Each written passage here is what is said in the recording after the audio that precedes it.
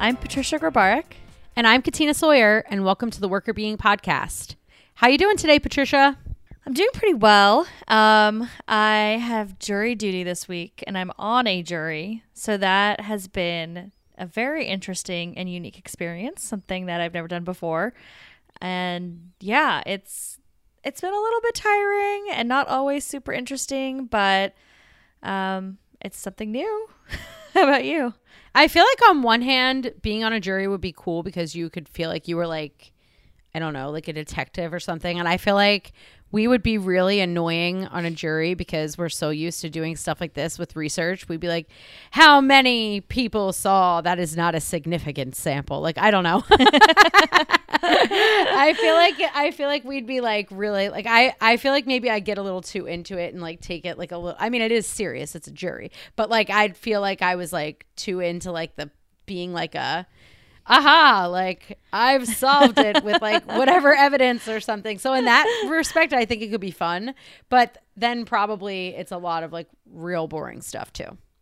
Yeah, definitely a lot of boring stuff. And I actually was surprised that they picked me, honestly, because I thought they were going to not want me because of the psychology background.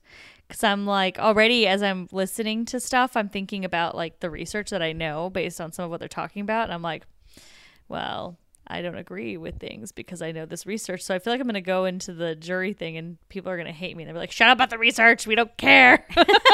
I don't know. Maybe that's not true. Maybe it's a good thing. I don't know. But I was kind of surprised because I thought for sure they'd be like, psychology, we don't want you.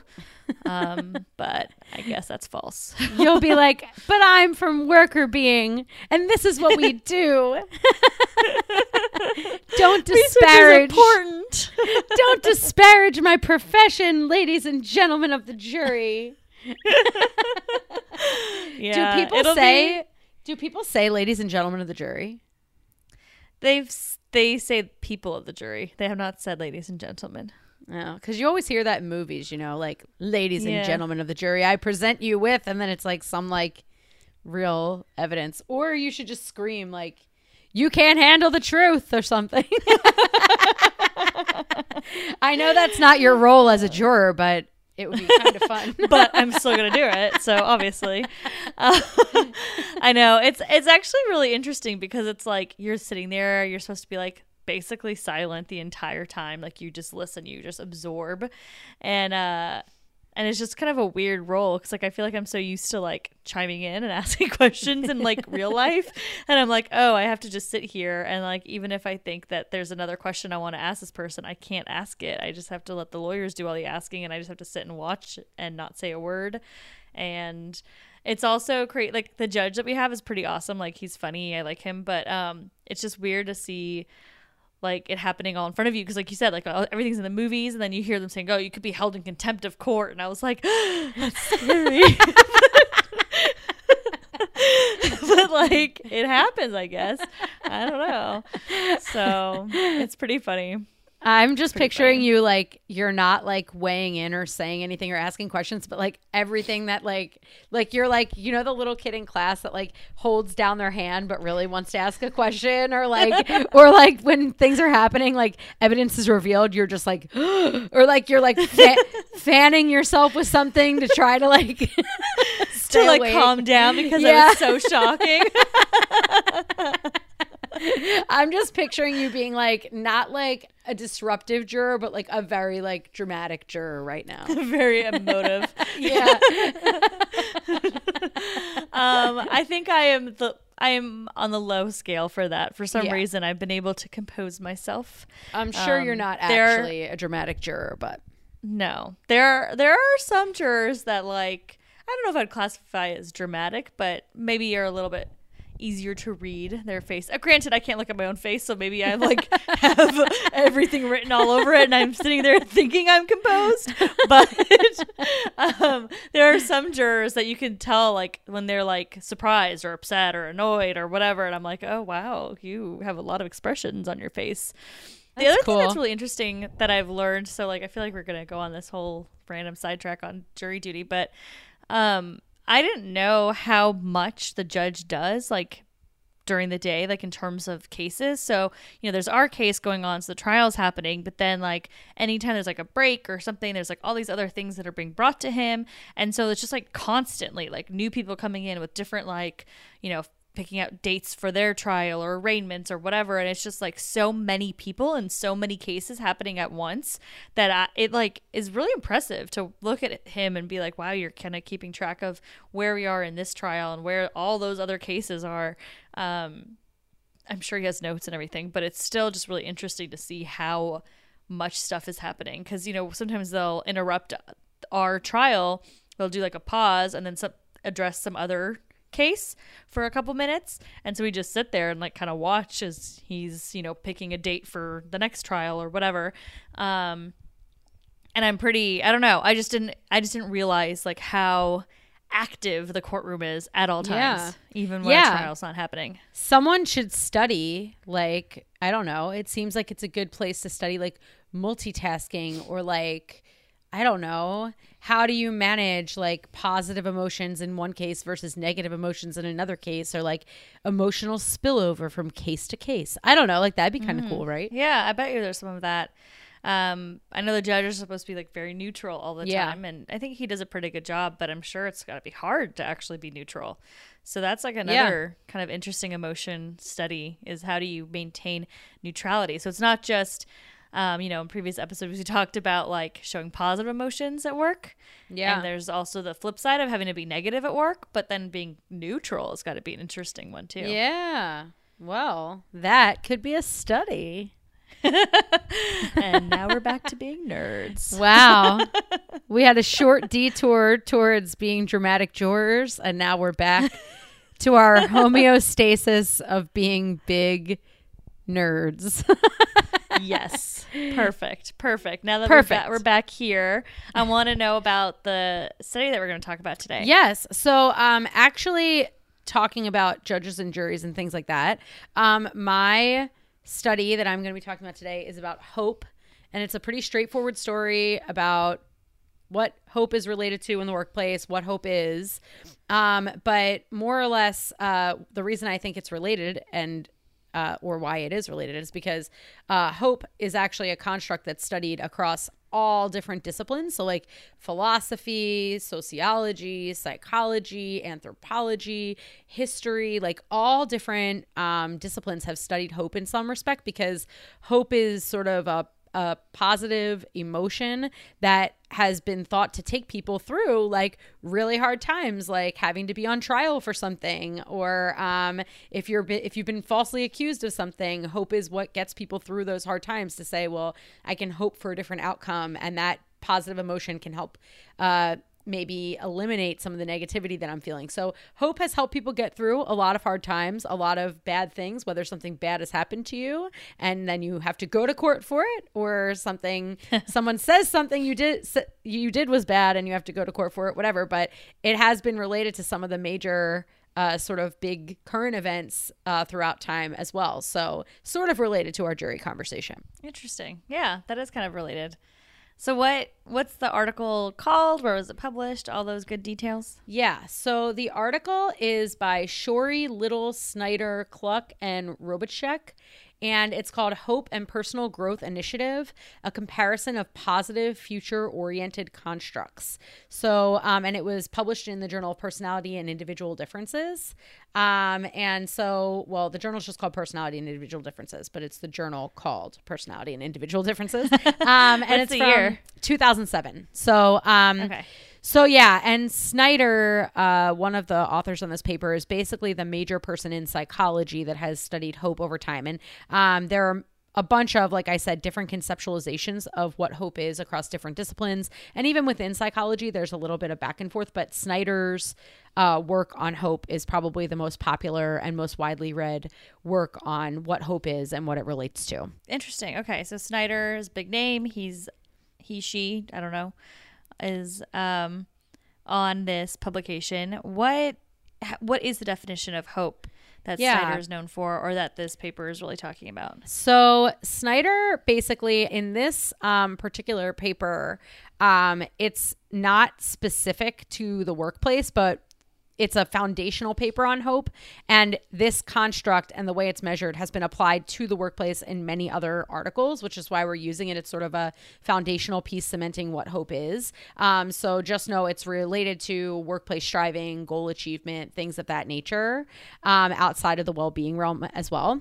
But the way that hope is defined is sort of these two really important pieces, which is agency and also pathways. So the idea is that you have goals. Every person has goals. In the workplace, you have goals that you want to achieve. And pathways are the ability to generate strategies to achieve your goals. So I have this goal that I want to achieve, and I can think of ways that I want to achieve it. So that's the first component of hope, that I'm able to actually think of a way that I can get there. And the second part of hope is that I actually have the motivation that I want to try to apply those pathways to pursue my goals. So it's both the ability to think of and imagine ways that I can get to my goals, and then also feel some motivation to try to utilize those pathways that I can think of to get where I'm going. So without both of those components, you don't have hope. So if you just can think of strategies, but you don't feel any motivation towards them, that's not the same as hope. Or if you just feel like, wow, like, I think good things are going to happen to me, but I just don't know how that'll happen. That's not hope. That's more like optimism. So hope is really like goal directed, if that makes sense, which I think is not the same way people often think about hope. They just think of it as like, oh, I hope that the weather's nice. It's not that. That's more like wishing for something to happen, but it's not in your control. Hope, the way it's defined in psychology, is like, I want something, I can imagine myself getting it, and I'm actually going to try to do it. Okay, so that's interesting. I mean, we know, and now all the listeners know, that psychologists often define things a little differently than the average person. That's because there's a couple reasons, but one of them is we have to measure it, right? So if we want to study something, we have to be able to measure it.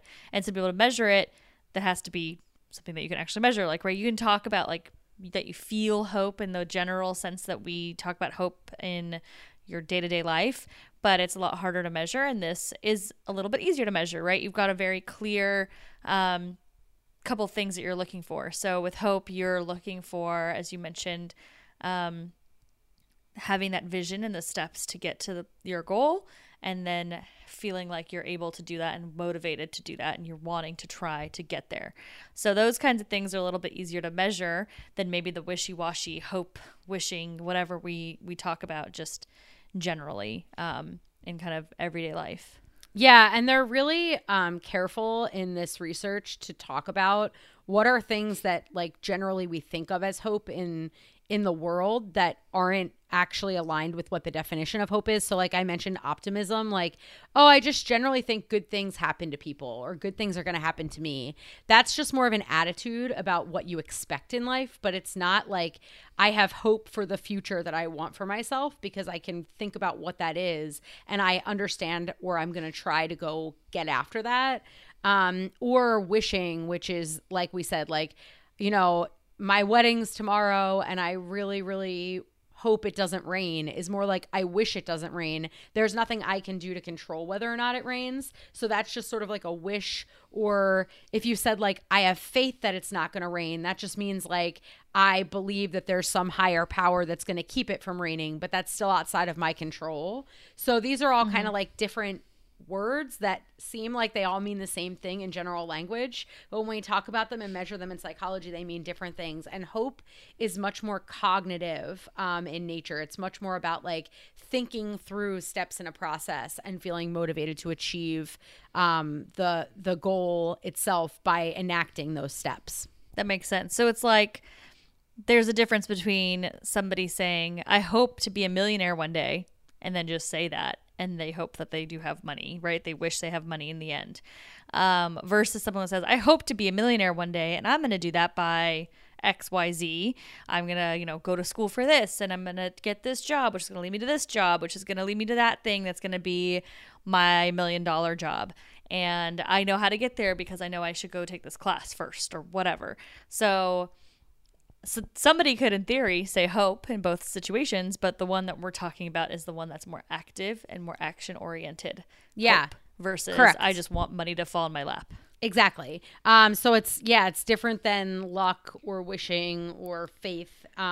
It's actually thinking through how do you get there and what do you want to do. So, and that's an interesting thing I think for people to think about because, you know, if you think about whether you're a high hoper or a low hoper, or if you're a very hopeful person or not, it's not about wishing or optimism. It's really about to what extent do you really craft out the way that you're going to achieve your goals. And if you fail at one thing, in order to maintain your hope for your future or your hope towards that goal, you need to come up with other pathways. So it's about, you know, continuing to try different pathways to get to your goal and continuing to feel motivated. Like, this is possible for me. I can find a way.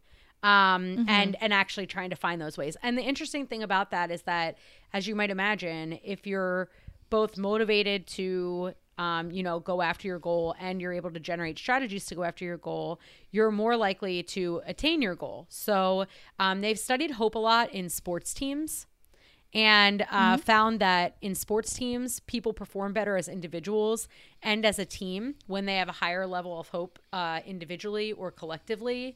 It's also related to test scores for students, and that's been shown through elementary school all the way up through college. It's also shown to predict like school dropout rates, both in high school and in college.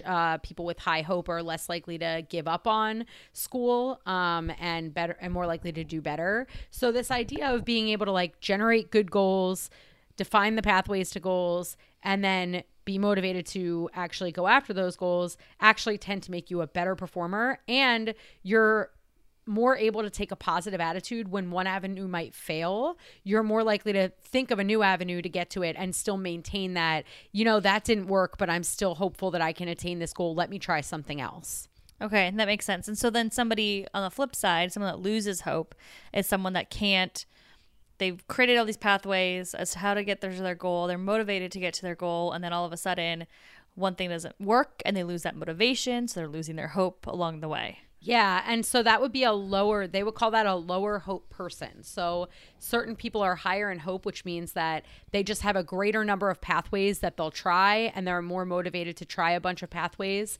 Whereas lower hope individuals are less likely to try a number of pathways and less likely to try to generate those pathways than higher hope people. So you may not find out if you're a higher hope or a lower hope person until you have to try a few pathways to get to your goal. The good news is that you can cultivate hopefulness in yourself by being cognizant of that and trying to grow that ability to continue to generate those pathways over time. So you can train yourself to be a more hopeful person if you're just cognizant of what goes into being hopeful. So the cognizant piece, it's like you're just aware that to be hopeful, I need to think of new strategies to meet my goal. I need to continue to be motivated. And if I'm aware of that, then I'm going to continue to do that. Exactly. And I'll think of more strategies and I'll be more motivated versus someone that's lower in hope that just that gives up. So it's kind of almost like to put it in layman's terms, right? Someone that's got hope is someone that doesn't give up. They're going to keep trying to find the next way to get to that goal and they're going to keep working towards it. And the person that gives up, that's like, oh, well, I tried whatever, and they just move on to the next thing. That's a low hope person. Yeah, exactly. So, you know, basically this is something that in the workplace is really important because we face a lot of challenges at work. As I'm sure everyone listening knows that often in the workplace, the first solution that we try isn't the solution that works, and you have to try at multiple things. And so maintaining that ability to still see the goal ahead of you and try to keep thinking of new ways to get there is really important for your performance. But what this article shows is that even over other kinds of positive attitudes, it still predicts more strongly to be a high hoper than some other things that are just basic positive attitudes with regard to your well-being. So psychological distress, psychological well-being, things of that nature are positively affected by hope as well. So it's not just goal attainment, but it's also that you feel better about yourself and you're more well when you're a high hoper, because not only do you get that positive feedback from the higher likelihood of goal attainment, but you also just tend to have you're in a more positive mode of thinking, which affects all of your attitudes, as opposed to being in more downtrodden, negative way of thinking where you're sort of defeated by initial failure after a couple repeated failures. Okay, so let's kind of break that down a little bit, because I think we got a little complex in what you're just saying. So someone that's high hope, someone that is more likely to find those pathways and to really try to meet their goals, they're more likely to feel better in terms of their wellness. Like they're going to feel happier. They're going to be, just overall their wellness will be higher, right? Yes. Well-being they'll be well people. Yep. Those people that don't have that hope, that are more likely to give up, are going to feel worse about that. They're worse about themselves, worse about their situation. They're not going to feel that same level of wellness as someone that's high hope. And so what you're saying is that someone that's high hope, they're more likely to reach their goals. So that's part of it. They reach their goals, so they're going to feel good, obviously, because they got to where they wanted to be. So that's one component. But the other piece is just being hopeful. That makes you feel better. So even if you don't get to that goal yet, the fact that you feel like you can is what's helping you feel better. And someone that's low hope might be less likely to get to their goal, and they're also obviously less hopeful, so they're not really seeing how they could get to that goal. They're not necessarily motivated to try to get to that goal, and that all kind of impacts their wellness to be poorer. Is that kind of accurate? Yep, that's correct. So it's basically the idea that, as you said, if I am in this positive state of striving towards goals that I care about, and even regardless of whether or not I've achieved all of those goals yet, being in that positive mental state is good for me psychologically. And so even compared to other positive psychological states, it appears that there's something about hope that really makes people even more well and even less psychologically distressed, because it's this combination of achievement and generating new ways of achieving goals, as well as like that motivation to move along that path. So it's not just like it's more of an empowered kind of positivity than just like, oh, gee, I hope good things happen to me, or I think good things are going to happen to me. But it's this empowered feeling of like, I think that they will, and this is how I'm going to do it. Mm-hmm. That makes a lot of sense. I think there's a lot around, just kind of in everyday life, when you think about empowerment, you think about the positivity of that, right? So if you feel empowered to achieve your goals, right, in the sense that you know how you're going to get there and you are motivated to try, then that's obviously going to be related to being just generally in a more positive place. Because if you are just focusing on luck, so like your positivity is, oh, I wish that I get to become a VP of this company one day, and that's it. When it doesn't happen, you might feel a little defeated, but it's not like related to you, and you're just kind of like move on with your life. And it just, I don't know, it's like a very like, I feel like I'm not expressing this well, but it's a very kind of backseat approach to your life and what's happening. And when people don't feel like they have control, they're just less happy and less healthy overall. I mean, we talk about that with other things in the workplace, like autonomy, right? Or job control, where you're able to actually control what you're doing day to day in your job. That you have some broader goals to accomplish for your role, but you aren't told like, when you first wake up, you have to do this. You're not given a strict timeline. You can kind of build your own timeline. You have that flexibility. Those people are happier. Those people are healthier. And it seems like hope is similar. It's when you feel like you have control, because if you have hope, you have control. You see yourself as a person with control to achieve your goals. And you're going to be happier and healthier too. Yeah, and I think it might be good for just to go through some of the items that are in the hope scale, just to get a sense of, what the actual questions are that people are being asked. So items that are indicative of higher hope are things like, I've been pretty successful in life. I'm able to meet the goals I set for myself. I can think of many ways to get to the things in life that are important to me. There are lots of ways around any problem. Even when others get discouraged, I usually know I can find a way to solve a problem. So if you're thinking to yourself as you're listening to those items, like, yes, that's how I feel in my life, then you might be a high hoper. If you're a person who feels like I'm able to come up with solutions to solve problems, I think that any problem I face, there's a way around it. And, you know, I pretty much have action plans that may allow me to meet the goals that I set for myself. I've been pretty successful in being able to achieve my goals, things of that nature. Then you're more likely to be motivated to do that and also to actually achieve them. So those are some of the items that also helps to better explain what hope is. Yeah, no, I like this. I think this is really interesting. I'd be curious to see maybe in a different episode, we can kind of revisit this hope idea and like talk more about how it actually applies to the workplace in addition to what we just talked about with well-being, because I think it's a very interesting idea, very interesting concept. And I think today we've really done hopefully a good job of explaining what it is. And I think that's huge because it's so different than just your average approach to hope and what you think it is. And I think it's huge that it also impacts your wellness.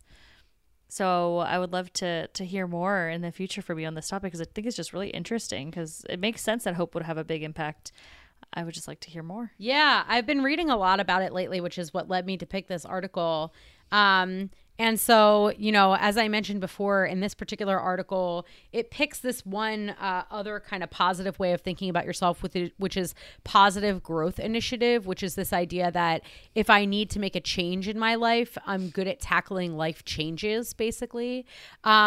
And what they found is even if you think you're a person that's good at anticipating changes, it's not exactly the same as being a person that says, like, incrementally over time, I'm constantly trying to think about achieving goals by problem solving. So it's not just that like a problem or like something major happens in my life and I feel like, oh, now I'm good at like redirecting things, but rather like on a daily basis, even when tiny things pop up that I consider to be a challenge, I'm able to navigate those and come up with problem solving.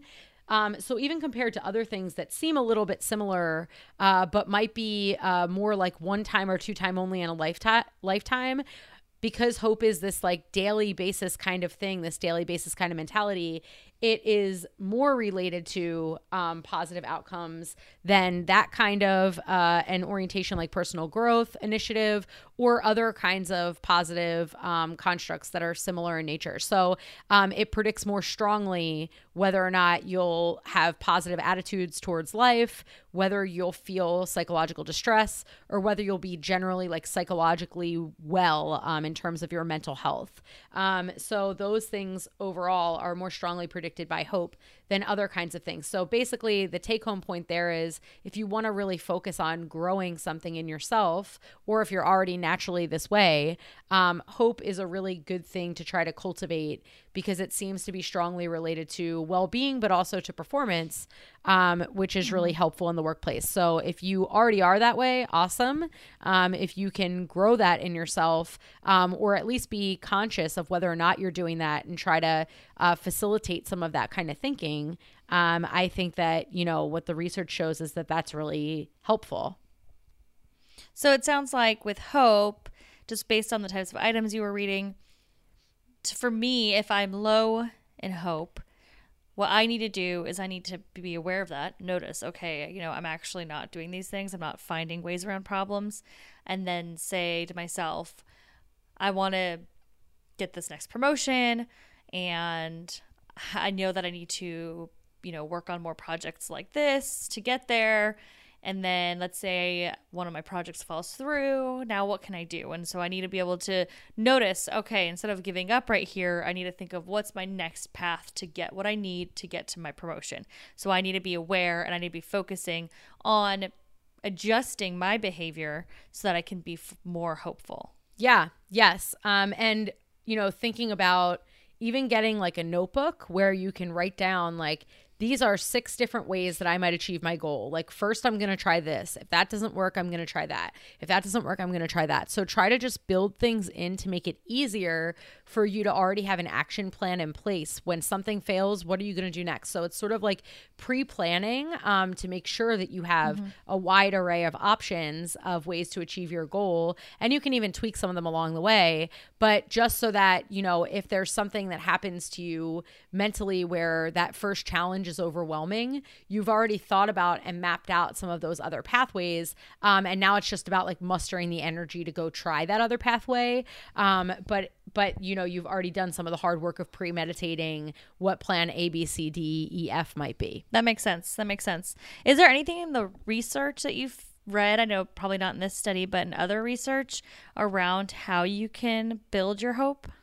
Yeah, it's mostly just training yourself to think more broadly about solving problems. So not putting all your eggs in one basket. So like, I have this problem, this is how I'm going to solve it, and not anticipating like, okay, if that doesn't work, what else can I do? So it's a lot about anticipating failure and accepting failure, and then saying, you know, okay, I might be upset that that didn't work, but let's move on to the next solution quickly to keep that motivation up. So you're constantly in a state of striving towards goals, and you're not allowing those failures to get you down. So I think it's really about, you know, pre-planning the pathways as much as possible, and then really reminding yourself of the importance of the goal, so that when you face failure, which is difficult for anybody, that you can re-energize yourself around that goal. That makes sense.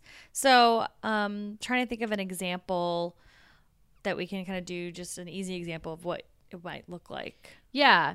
So let's say I want to get a raise, and I'm really focused on getting a raise. And so my first, you know, line of defense is to set up a meeting with my manager to ask for a raise.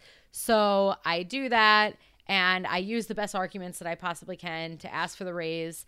And my manager says, at this time, you know, I don't think it's possible for us to give you a raise. So let's say phase 2 of that is to say, okay, let me see if there's further information that I might be able to gather that I didn't think of the first time around, or let me talk to other people I know that have gotten raises to see what they did so I can learn from their experience and go in and see if I might be able to, you know, have a second meeting and try to make another sort of argument for why I should get the raise. If that doesn't work, maybe I can say, okay, well, in the meeting, if the person says I still can't have a raise, maybe I can set a date where we can revisit the raise. And then I can plan for that meeting. So like, I'm constantly moving towards the goal.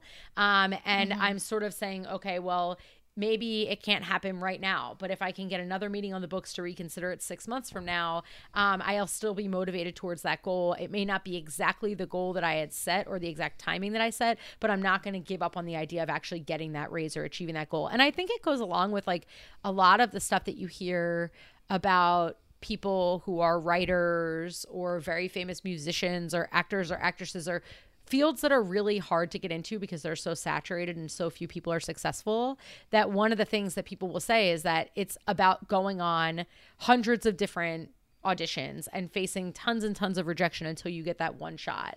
Or it's about, you know, submitting your book to 100 different agents and hearing 99 no's until you get that one yes. So it does seem like in achieving really lofty goals, people who tend to be the folks that are more likely to achieve them are the ones that, you know, kept going up, down around the system to try to figure out a way to get themselves through. So as you're saying all of that, it makes me think that hope, I mean, we've talked about it, we just haven't said the word persistence, but hope has to do with persistence. Yeah. Like you are going to continue to pursue that goal. You're still motivated to pursue that goal, and you're finding ways to get that to that goal. So you're being persistent with your goal, and you believe you can get there.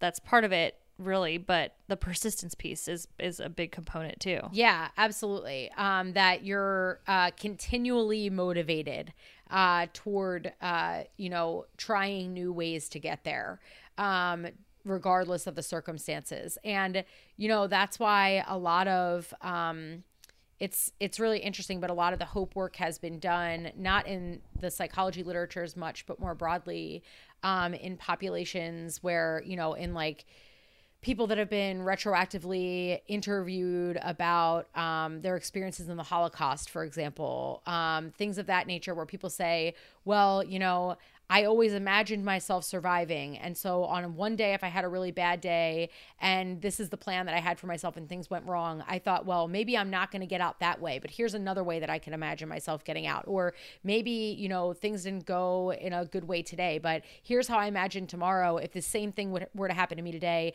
I could come up with something to make things a little bit better for myself, or whatever the case may be. So this idea that, even just incrementally moving closer to your goal, little by little, even if it's something extremely dire, actually help to keep people healthier and more able to survive even under extreme conditions, because they were in a mentality of every day I get a little bit closer. And even if today is a wash, tomorrow I can get a little bit closer than I did today. That's really interesting.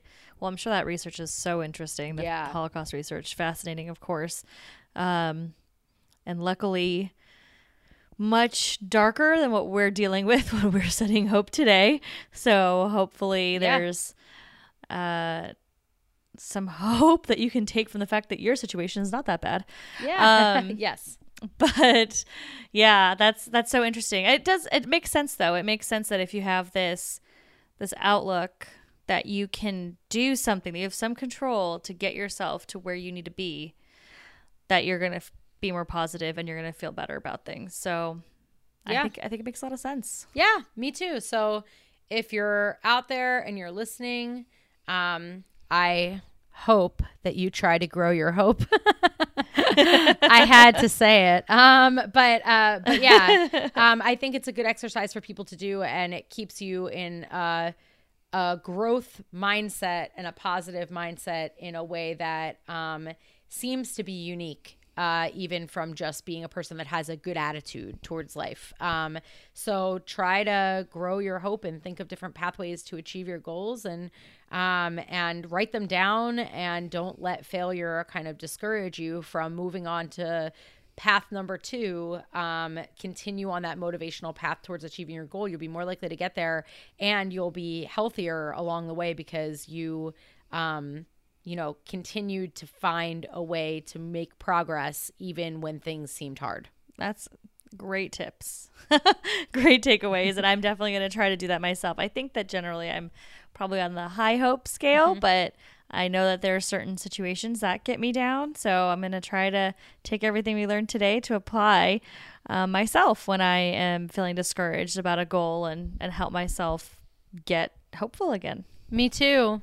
I'm so hopeful that we're hopeful, and I'm hoping that everyone else is hoping that they can be hopeful too, hopefully. It's just made me think of, we could talk about this later, about other research. Like, I want to know about hope and entrepreneurs. It's a good idea. I haven't seen anything on that. Yeah. I feel like that's got to be, because I was just thinking about our goals and being hopeful. And obviously here we are doing Worker Beeing stuff, and we clearly have goals for Worker Beeing, and we're pursuing it and we're running with it. And I wonder if hope has a big piece with entrepreneurship. Yeah, that's a really good point. Side note for something else. No, that's good. I'd be curious about that too. And I haven't seen anything on that. So maybe we can look it up and see if we want to do it for a future post or a future podcast. But if there's nothing on it, maybe we can see someday what we might come up with. Yeah, good. Okay, cool. Well, for all those listeners, thank you so much for listening, and we'd love to hear from you. Reach out, let us know if you're hopeful. If you're not, how do you help yourself be more hopeful? We would love to hear your thoughts on the topic. You can reach out to us on our website, which is workerbeeing.com. You can email us at workerbeeing@gmail.com, and you can reach us on social media, Twitter, LinkedIn, Facebook, and Instagram at workerbeeing. Thanks. Thank you so much. Bye. Bye. The Worker Beeing podcast is hosted by us, Patricia Grabarek and Katina Sawyer, and produced by Allie Johnson.